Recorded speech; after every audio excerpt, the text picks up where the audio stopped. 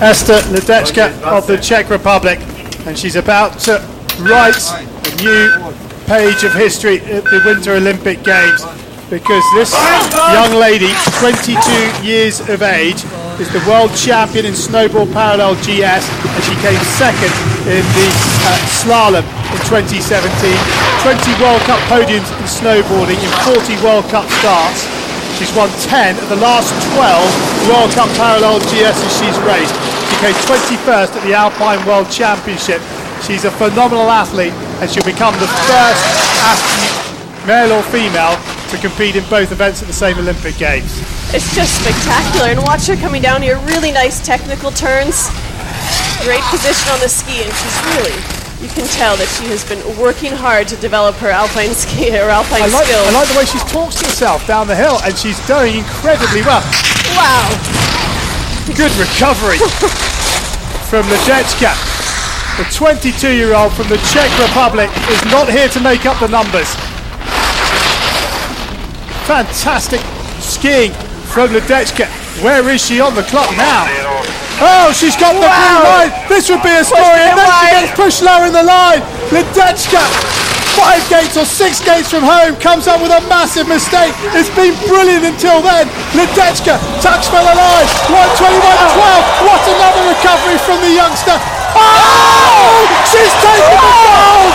She has taken gold! Ledecka from the Czech Republic cannot believe it! She cannot believe it! Nor can we!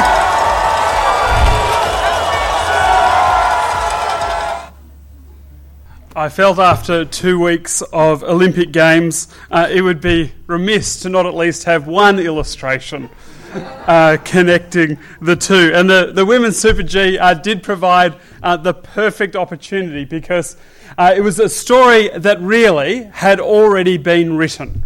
Anna Weith, the Austrian, had done a brilliant time. She was about to win back-to-back gold in the Women's G. And then literally, with 100th of a second to go, the whole story has to be rewritten. So this is how the Sydney Morning Herald summed it up. In one of the most astounding tales ever scripted at the Winter Games, Ester Ledecka, a Czech snowboarder competing on borrowed skis, snatched gold in the Women's Super G with a dramatic flourish so unexpected that US broadcasters NBC had packed up and gone home for the day. Now, I appreciate that the link between the Women's Super G and our passage today might seem a little tenuous. But they're both about upending expectations. Because that story was already well and truly written. But of course, in the case of Jesus and his words, there's a lot more at stake, because those people who come before Jesus expecting to be blessed will go away humbled. And those people who we expect are least in the eyes of God, certainly least in the eyes of their culture, both morally and socially, they will go away lifted up. And so with that in mind, let me pray as we reflect on this passage today. Dear Lord, we do thank you that we can gather together as brothers and sisters to listen to your word. Lord, I pray that my words will be faithful to your word today. I pray that your Holy Spirit is with each of us and that you will convict us of the things that we need to hear. Amen. If you've got your Bible, it's good to keep it open and follow along. But our scene is set in verse 9. To some who are confident of their own righteousness and look down on everyone else, Jesus told this parable. So 2 men go up to the temple to pray. It's kind of the equivalent of us coming to church together this morning. So they would go up to pray. They would go to give their tithe of 10% as an acknowledgement of God's good provision to them. And they would take their sacrifices for their sins. And if you were a person listening to this parable and listening to Jesus for the first time, then you could see how this parable is going to pan out. Because we've got a Pharisee and a tax collector.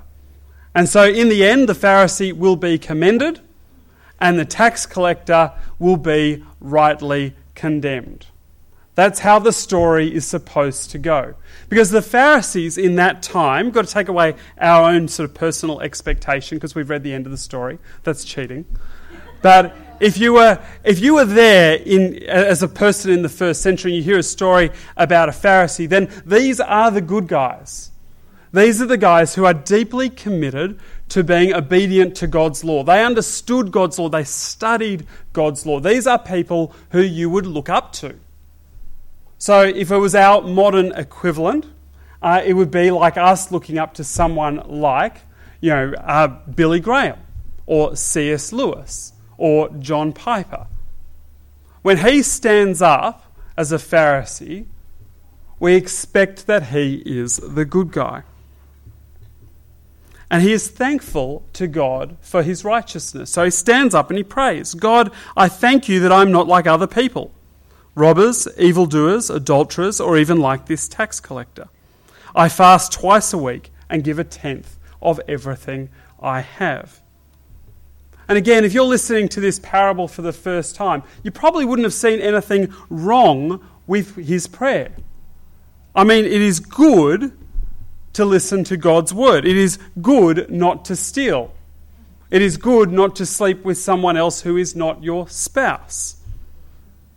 Giving generously is a good thing.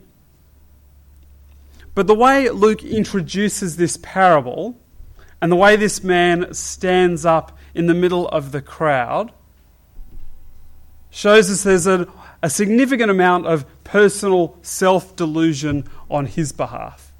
And it's actually less about him worshipping God and more about how he stands and presents himself to the people. Here is a man who is superior to everyone around him. So as he stands in the temple, as people come forward with their sin offerings and their sacrifices, and as the blood of those sacrifices are literally, poured against the side of the altar, as the forecourts are filled with the aroma of burning meat, he stands up in the midst of it all and declares himself worthy to stand before a holy and perfect God.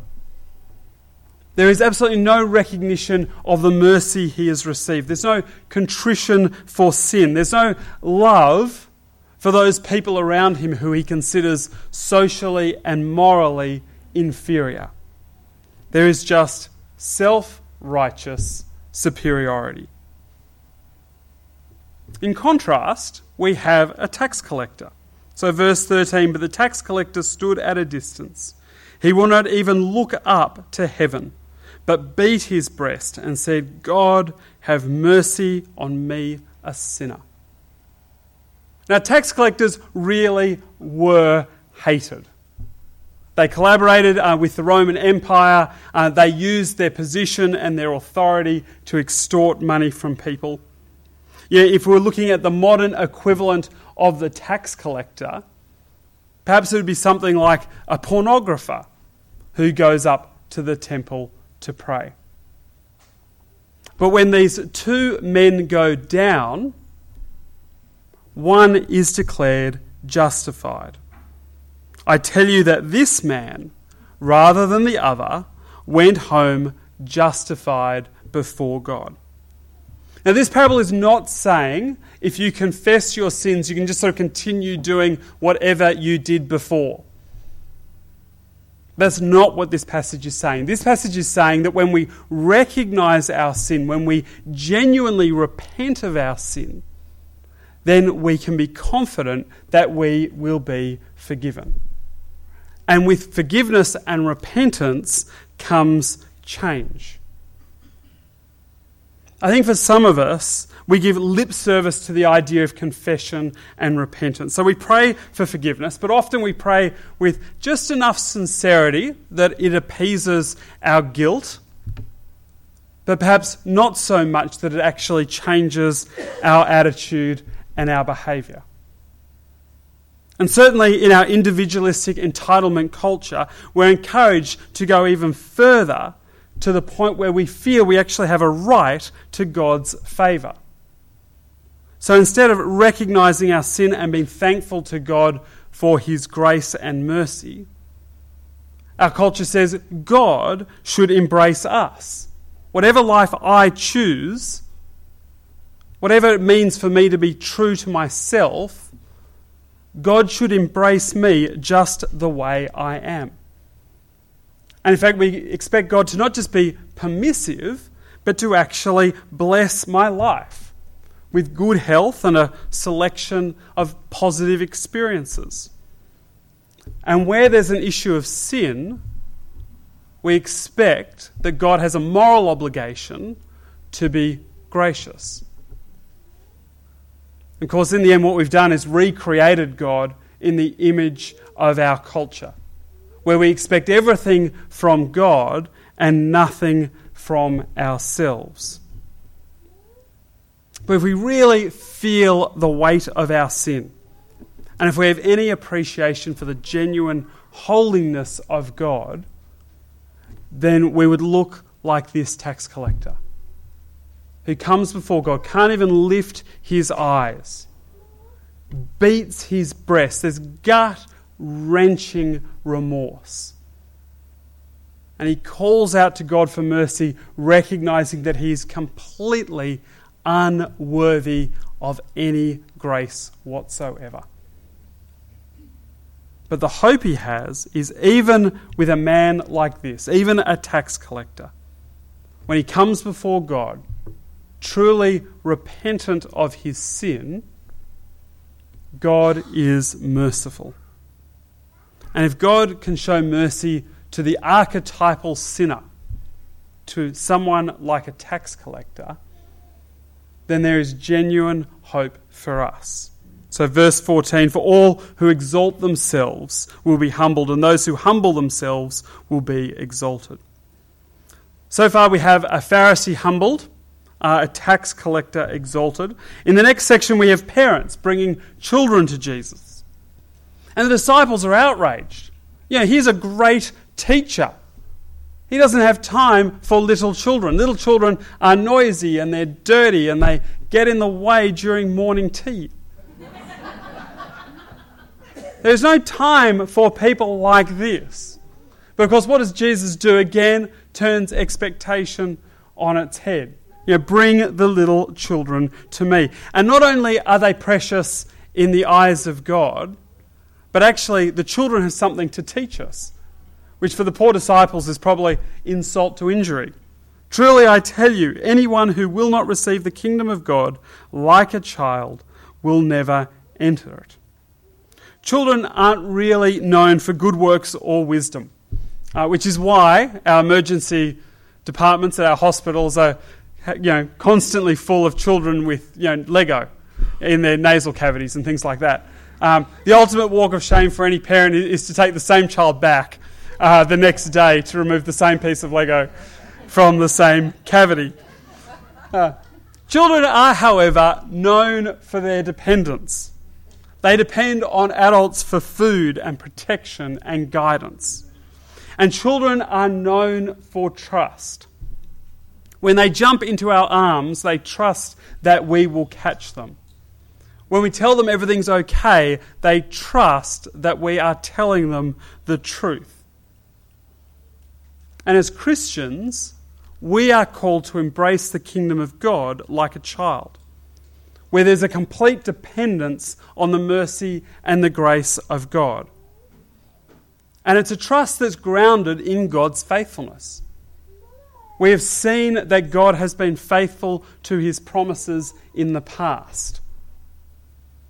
We have seen that Jesus died and rose again from the dead. And so we can be confident that if those things are true, then God will continue to be faithful in the present and the future.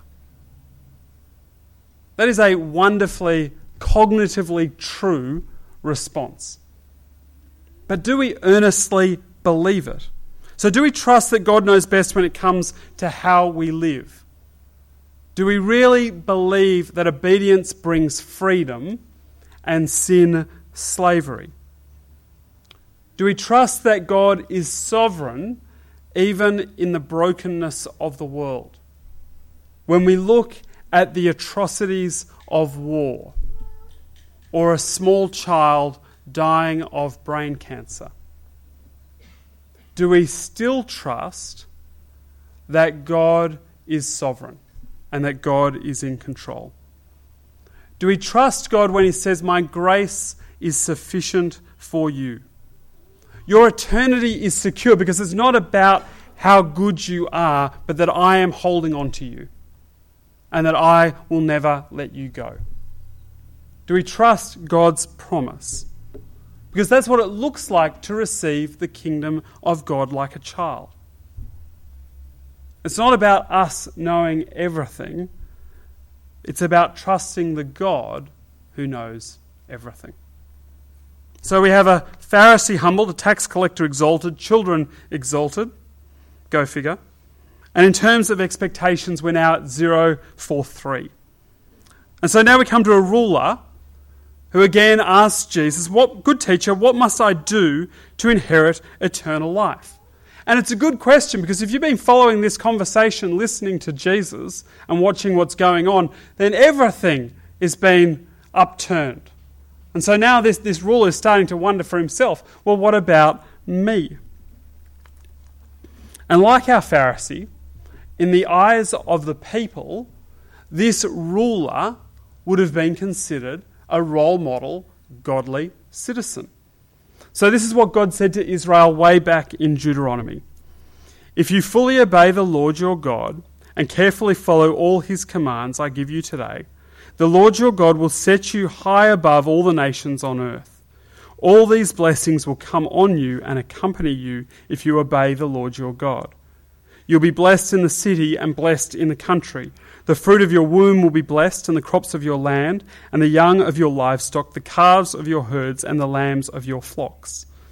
You get the idea. The passage goes on. Godly people receive God's blessing. This ruler has been blessed. Therefore, this ruler is a godly man. And if there's any doubt, then we just need to listen to the conversation that goes on after that. Because Jesus says to him, keep the commandments. And he declares earnestly, all these commands I've kept since I was a boy. He's a genuine, earnest, God-fearing man. But if you look at the list of commands that Jesus quotes in this particular passage, you'll notice that they're all around the theme of loving your neighbour. And so now Jesus goes that little bit further to say, what does it really mean to love the Lord your God with all your heart, soul, strength, and mind? And so he says to him, you still lack one thing. Sell everything you have and give to the poor, and you will have treasure in heaven. Then come, follow me. This is about money, but more significantly, it's about the heart. So again, in the words of Jesus, for where your treasure is, there your heart will be also. And he can't do it. When he came to Jesus, he called him good teacher. And Jesus replies and says, only God alone is good. He was more right than even he realised. But when it comes to giving up everything, when it comes to genuinely following Jesus, not just being moral or ethical, it all becomes too much. Money gives us access to so many things, doesn't it? It's more than just a house or a car. It gives us the freedom to go where we want and to do what we want. It gives us a sense of significance and value in our community. It brings us respect and security. It gives us social standing. And for this rich young man, the cost of following Jesus is too high. But if Jesus was talking to us today, it might not be about money. Go and give everything. Well, you can have my $8.50. That's probably not too much of a challenge. But what would it be for you? If Jesus says, give up what to follow me? That's what Jesus is calling his disciples to do. To give up our worldly security, to give up our worldly identity, to follow him. And when Jesus sees this guy's reaction, he says, how hard it is for the rich to enter the kingdom of God. Indeed, it is easier for a camel to go through the eye of a needle than for someone who is rich to enter the kingdom of God. Some people read the eye of a needle as a reference to a gate in the wall of Jerusalem. So the idea was that at night the main gates were closed and there's this tiny little gate in the wall, and you've got to strip a camel of all its baggage to then get through the eye of the needle. You've got to go through with nothing, which is a lovely kind of illustration, but completely untrue. So there is a carving on a church in Germany of that type of idea. But it's not what Jesus is talking about in this passage. There was no gate called the eye of the needle. We need to take Jesus' words here literally. We need to feel the weight of the metaphor. But it's not without hope. There is hope for the rich. Because as we see in chapter 19, in the very next chapter, Jesus will meet another rich man, a tax collector, Zacchaeus. And after that encounter, he will say, today salvation has come to this house, because this man too is a son of Abraham. For the Son of Man came to seek and to save the lost. So now everything's been turned upside down. The exalted have been humbled, the humbled have been exalted. And now Peter stands up and says, well, what about us? We've given up everything to follow you. And the point behind the statement is, Lord, is there hope for us? Where do we stand in the humbled and the exalted? You've turned everything upside down. What about us? And Jesus replies with this great word of assurance. Truly I tell you, Jesus said to them, no one who has left home or wife or brother or sister or parents or children for the sake of the kingdom of God will fail to receive many times as much in this age and in the age to come. The disciples have given up everything to follow Jesus. They've given up their livelihood, they've given up their social position, they've given up family, because they are convinced that Jesus really is God's promised Messiah. And it was a conviction grounded in their experience. They saw what Jesus did. They heard what Jesus had to say. And by the time we get to the resurrection, they are willing to face death itself for that conviction. I think for the modern skeptic and the cynic, faith in Jesus really is the ultimate waste of a life. It's perpetuated by the need for something bigger than ourselves and a combination of legend and conspiracy. And so what we are doing this morning is a complete waste of a perfectly good Sunday morning. And they would be right if what they believed was true. So even the Apostle Paul concedes, if Christ has not been raised, your faith is futile. You are still in your sins. Then those also who have fallen asleep in Christ are lost. If only for this life we have hope in Christ, we of all people must be pitied. But Christ has indeed been raised from the dead. This world might consider us foolish, but when you're confident in what you have, when you are confident of God's grace and mercy, then you're really not too fussed what the world thinks, are you? Because you know what you have is infinitely greater than any criticism they could possibly throw at you. We have God's wisdom for how to live the full life, starting with a relationship with the God who created us. His word is a light to our path and a lamp to our feet, as we have the Holy Spirit transforming us and conforming us to be more like Him. And even when we lose sight of that path, even when we get out of step with the Spirit, our situation is not hopeless or fearful, because we know that where there is repentance, there is also forgiveness and therefore confidence. We can look around at the world and the evil of our world, and at times we wonder, well, where's God in all of this? But removing God doesn't remove the problem of evil. But with God, there is at least hope of justice. You might be looking at your own life and saying, well, where is God in all the complexity and uncertainty of my life? You know, I feel that God should be more present. Well, without God, we confront that uncertainty alone. With God, we confront it with His strength and His comfort, confident that He is sovereign.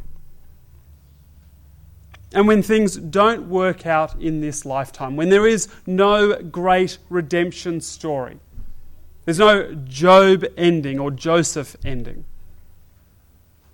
even then, as we put our faith in Christ, we are confident of a certain future. This world is going to be complicated, isn't it? We know that. We either walk it alone, trusting in our own strength and our own wisdom, or we're thankful that we walk with Christ. Today we've met a fictitious Pharisee and a tax collector. We've met children, a wealthy ruler, and the disciples. There's an awful lot of characters.